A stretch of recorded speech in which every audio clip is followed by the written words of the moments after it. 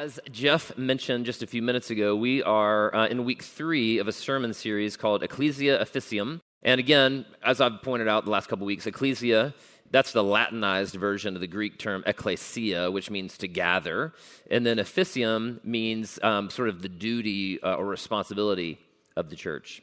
And so the question that we're undertaking over the course of this sermon series is really to sort of say, all right, what is the duty of the church? It's important to think about, well, what is the church supposed to do? And so as theologians get together and have had this discussion, debate over the years, they've really come down with 5 different things that every healthy church should do. And it's worship, education. We've covered both of those the last couple weeks. It's friendship or fellowship, which is what oftentimes we call it. Restoration, sometimes we call mercy and justice, and then our topic today, which is reconciliation, which oftentimes people call evangelism. Now today, we're going to be really introducing this topic of reconciliation through a clip from a 1995 movie called Billy Madison. Now, some of you may have heard of this movie before. In it, it stars Adam Sandler as the son of a wealthy business owner. In order to take over the business from his father, he has to go back through his life and he has to right some past wrongs. Now, admittedly, the movie isn't great, but the clip does a pretty good job of introducing this theme of reconciliation. So, before we begin, let's take one moment and let's pray. Father, thank you very much for your word. Father, I thank you that in it you very clearly show us who you are. And you show us who we are and who we're supposed to be. Father, you show us what the church is supposed to be, what the church is supposed to do. And so, Father, I pray that we here at Seven Hills Fellowship would be faithful to that calling. Father, we pray all these things now in the name of your Son, Jesus Christ. Amen. Clearly, the Bible talks a lot about reconciliation. It gives us images and stories about this theme of reconciliation. The thread begins at the very beginning with Adam and Eve. Immediately after they stumble and they fall, God the Father enters into the garden and he pursues the terrified and ashamed man and woman as they're trying to hide from him. We also see reconciliation in the story of Jacob and Esau. The night after, Jacob wrestles with God and he's given this new name. Jacob and his brother, after years of being cut off from one another, are reconciled on the shores of the Jabbok. We see reconciliation in the story of Joseph, if you're familiar with that story. He's reconciled with his brothers after they sold their little brother into slavery. We see reconciliation in the story of Elijah, where God allows his emotionally exhausted prophet to run away, even aiding him in his attempt to flee, only then to meet him later at Mount Horeb. In the story of Jonah, God pursues another fleeing prophet. We clearly see the concept of reconciliation in the shocking story of Hosea and Gomer, when Hosea pursues and takes back his unfaithful wife. In the New Testament, the theme of reconciliation is personified in Jesus as he accomplishes reconciliation with Zacchaeus, with Thomas, and even with Peter after his public betrayal. Jesus even stated the purpose of his ministry. He said, "For the Son of Man came to seek and save the lost." Jesus' ministry was reconciling broken people with a merciful God.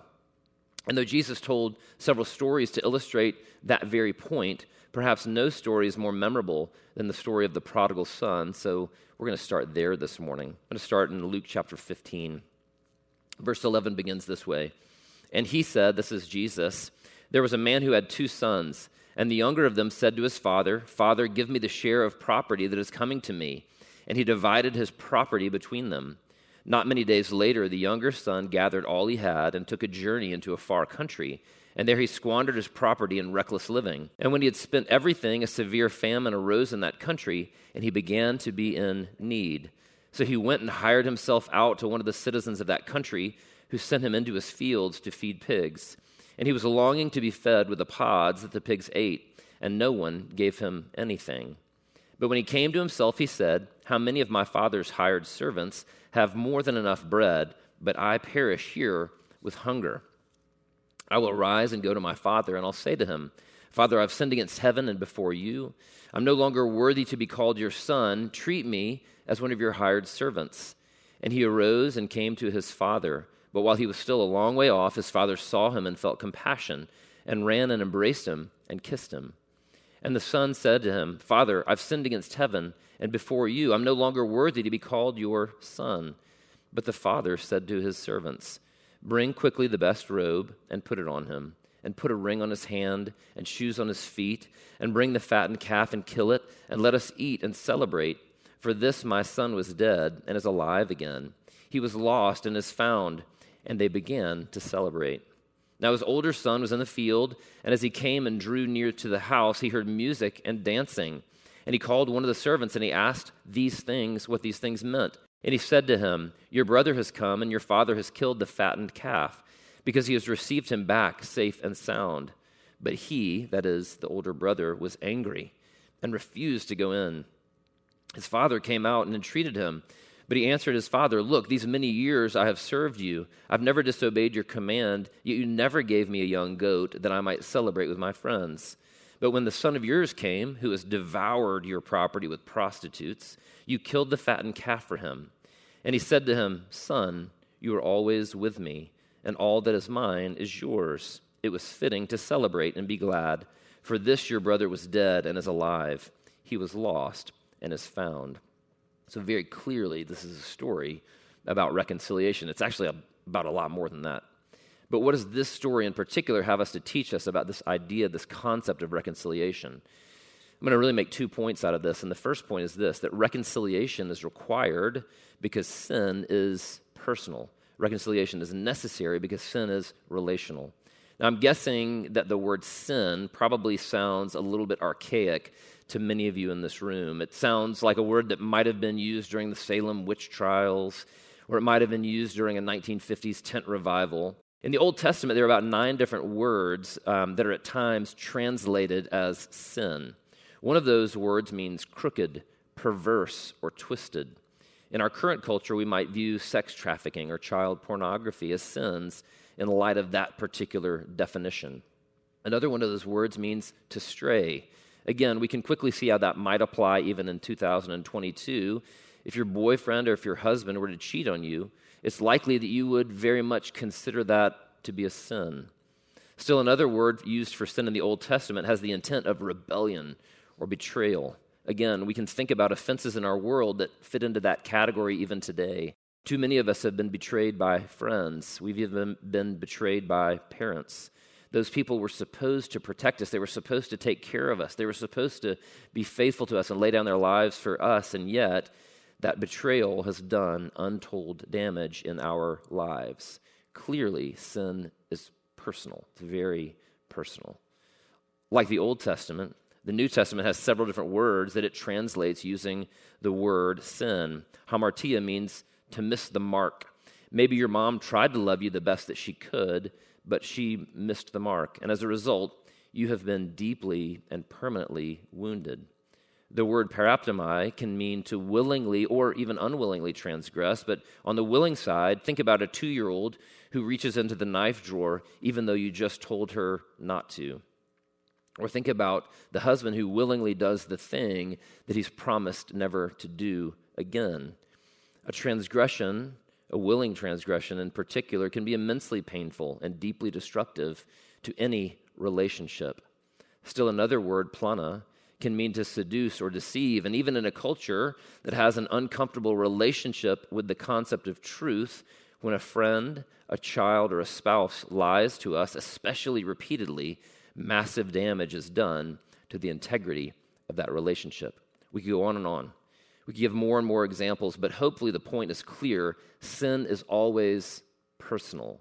Sin is always relational. Jesus made that paradigm-shifting point 2,000 years ago in the story that we just read.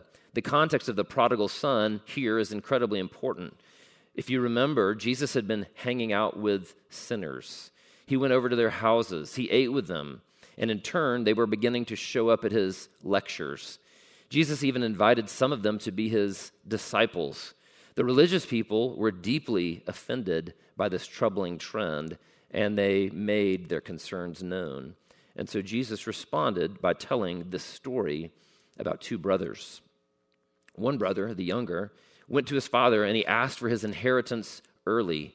To our ears, that might not sound like such a big deal, but in that culture, a request like that would have been shocking. People would have been just absolutely appalled.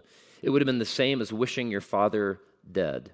In fact, verse 12, speaking of the father's response, Jesus says, "And he divided his property between them."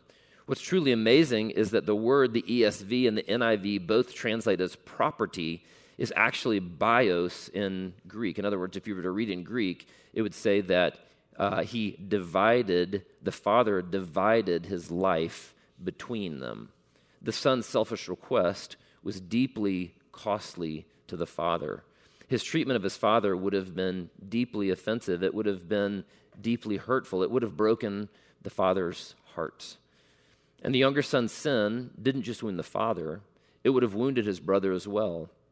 When the father did die, the older brother would have received a double portion of the inheritance. That's the way it worked in that culture. And so by removing 33% out of the retirement account early, the older brother was missing out on a ton of compound interest. We could go further into the younger brother's sin and its cost to his relationships, but let's for a moment just transition and take a look at the older brother and his sin and its cost. As you remember, the older brother came in from the field where he had been working, and he heard the sounds of a celebration. When he heard that his brother had come home and that his dad was throwing a party, the older brother was indignant. Jesus says that he was angry and refused to go in. The Greek word, which the ESV translate anger, has the intent of punishment embedded into it. The older son, instead of being happy or relieved that his little brother had come home, much less that he was alive, just wants to exact punishment on him, to stand as a judge over him. He was furious. He was disgusted. In particular, at his father's mercy, he was so frustrated, so disgusted, that he refused to go into the celebration.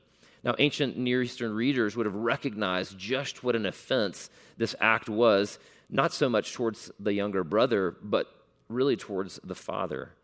At some point, the father heard about the older son's anger, and he went out to try and persuade him to come in. Theologians agreed that the father had every right to be angry, that he even had to go out to try to talk his older brother into coming inside. But it's interesting because it says that the Greek word here that Jesus uses about the father going out to speak to the son is parakaleo, which, if you remember, the paraclete is the term for the Holy Spirit. Parakaleo means to come alongside someone and to gently counsel them. And so it says the older father goes out. He has the intent of speaking to his son gently. The son, however, instead of responding with repentance or with remorse to his father's gentle engagement, explodes in anger. Embedded in the older brother's response is all sorts of vitriol. He shouts at his father, essentially saying, "Look here." He then likens working for his father to being a slave. He uses the word doulos, which means slave, to describe his place in the home. He then accuses his father of mistreating him and taking him for granted and taking advantage of him. His rant reveals how he really feels about his father. Ancient Near Eastern scholars argue that the father would have been justified in disowning the son then and there for such public disrespect. Instead, the father responds patiently and mercifully, saying, "Son, you are always with me, and all that is mine is yours."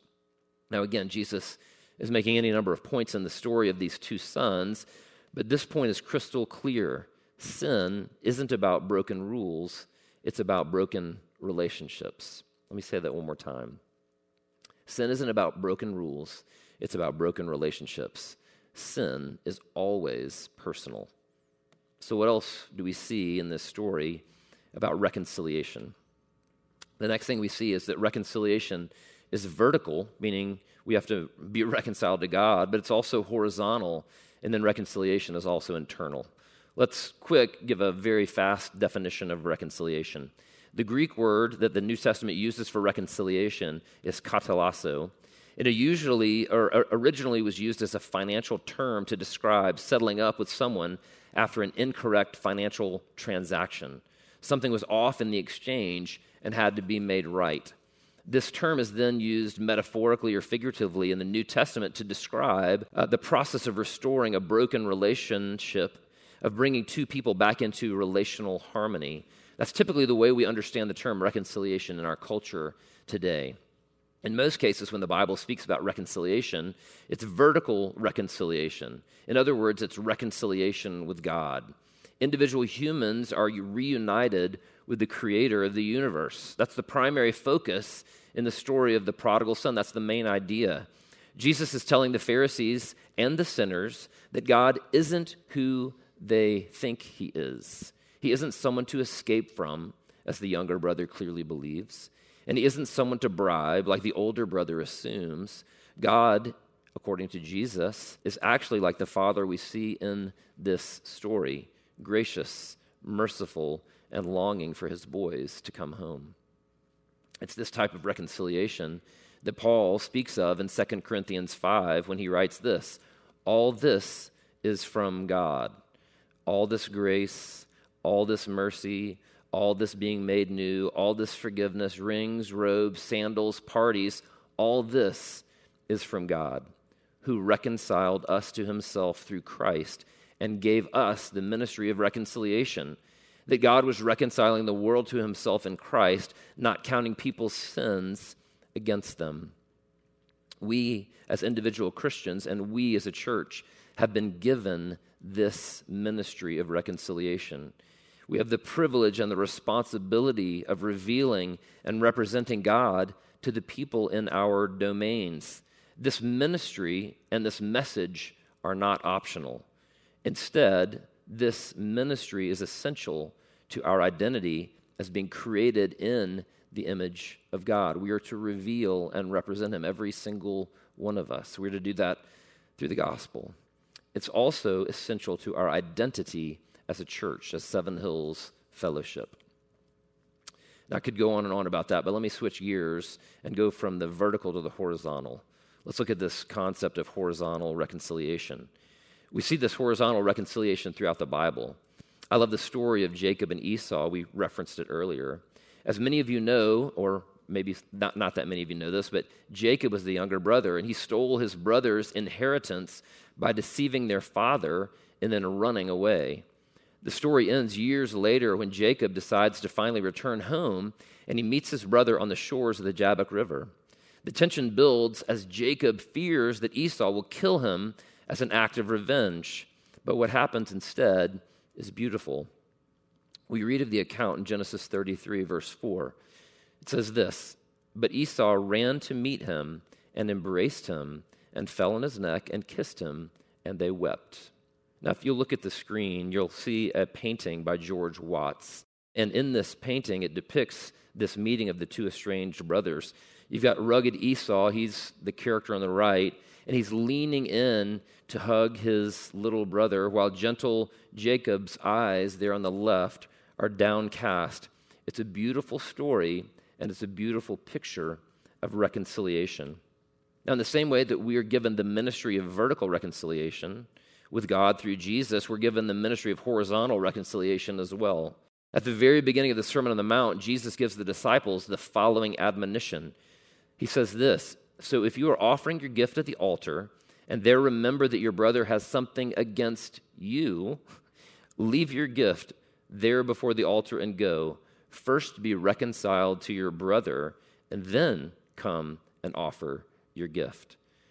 This picture of reconciliation, the one that Jesus talks about at the beginning of the Sermon on the Mount, doesn't describe blame, only responsibility.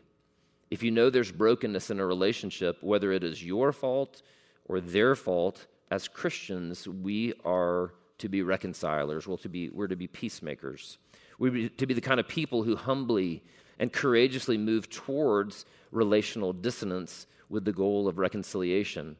These attempts at reconciliation with parents and spouses and friends are oftentimes terrifying. Often they feel hopeless to us. But as Paul tells us in Romans 12, verse 8, if possible, so far as it depends on you, live peaceably with all. In other words, we can't control the outcome, but we can control the input. We should be people who are known for reconciliation. Finally, let's look at this idea, this concept of internal reconciliation. Internal reconciliation is necessary because the impact of sin is not just vertical. The impact of sin isn't just horizontal, meaning it impacts people that we're in a relationship with. The impact of sin is very, very much internal. Sin makes us less human. Sin pollutes us. Sin corrupts and mars the image of God in us. It takes us down a path of disintegration. It warps our hearts. Think for a moment back to that story of the younger brother in the parable of the prodigal son. If you remember, Jesus tells us this. He says, he squandered his property in reckless living. That's the language the ESV uses. The word translated property here is a translation of the word ousia in Greek. Literally, ousia means substance. The word translated squandered is dia scorpidzo, and it means to scatter widely and thoroughly. There's sort of a superlative and exhaustive element to it. And so on one level, this phrase means that he, the younger brother, threw his wealth around carelessly and totally, just disseminated it everywhere. If you've ever seen the movie Dumb and Dumber, you get a picture of how quickly the two main characters can blow through $1 million, leaving nothing but a suitcase of IOUs. That's kind of what this younger brother did. But I think there's a deeper level to the language that Jesus uses here. On the deeper level, I think Jesus is implying that what happens to us when we sin is that we become disintegrated, that our substance, that our very essence as humans becomes scattered. We become like Gollum in The Lord of the Rings. In our disintegration, we end up as a shadow of what we were created to be. We find ourselves far, far away from home, alone and starving, on our hands and knees in the mud, eating food intended only for animals. The intent of this story, of course, isn't just to focus on the younger brother's sin. In fact, it's actually to communicate that the older brother is every bit as sinful as his little brother. His sin may be more camouflaged, but it's creating disintegration within him every bit as much as the younger brother's sin was disintegrating him. It's been eating away at him internally for years. The older brother has become bitter, judgmental. He's become obstinate. His sin has led him to feel entitled and angry. In his sin, he's created narratives and he's made assumptions about both the brother and the father, and then he's lived as if those assumptions were real and true, even though they may not have been. His sin has made him ugly and repulsive, and he can't even see it. Both brothers, both of them, are disintegrating under the weight and the corruption of their sin. Both brothers are becoming less human. Both desperately need internal reconciliation. Their self needs to be brought back into alignment with what is true about who they really are, sons created in the image of their Father. So much disintegration occurs in our lives because we, too, forget who we truly are, daughters and sons of God. And I'm going to end the sermon today with a scene from a movie called Blood Diamond. There's a boy in the scene named Dia, and his world and his heart are nearly disintegrated. He was captured early in the movie, brainwashed, and then forced to do awful things in order to become a child soldier. Solomon, his father, after looking for his son, finally finds him and rescues him, but just as they're about to escape, Dia, his son, pulls a gun on his father and threatens to shoot him. Ultimately, the situation is resolved when Solomon reminds Dia of who he truly is. Let's take a moment and let's look at that clip. Whether we realize it or not, many of us are like that boy, Dia, that son. We have, like he had done, we've done terrible things too. In our attempts at self-protection and self-salvation, we also have hurt our Father's heart. We've hurt those who love us the most. Perhaps the most harm, however, is what we've done to ourselves, to our own hearts. We can actually feel ourselves disintegrating under the weight of fear and bitterness. We are in desperate need of internal reconciliation. Like Dia, we need to be reminded of who we are, daughters and sons, loved by a Father who deeply longs to bring us home. It's time that we lay down our arms and fall into his arms. And it's our privilege then to take that message of reconciliation to those in our domain. Let's take one moment and let's pray.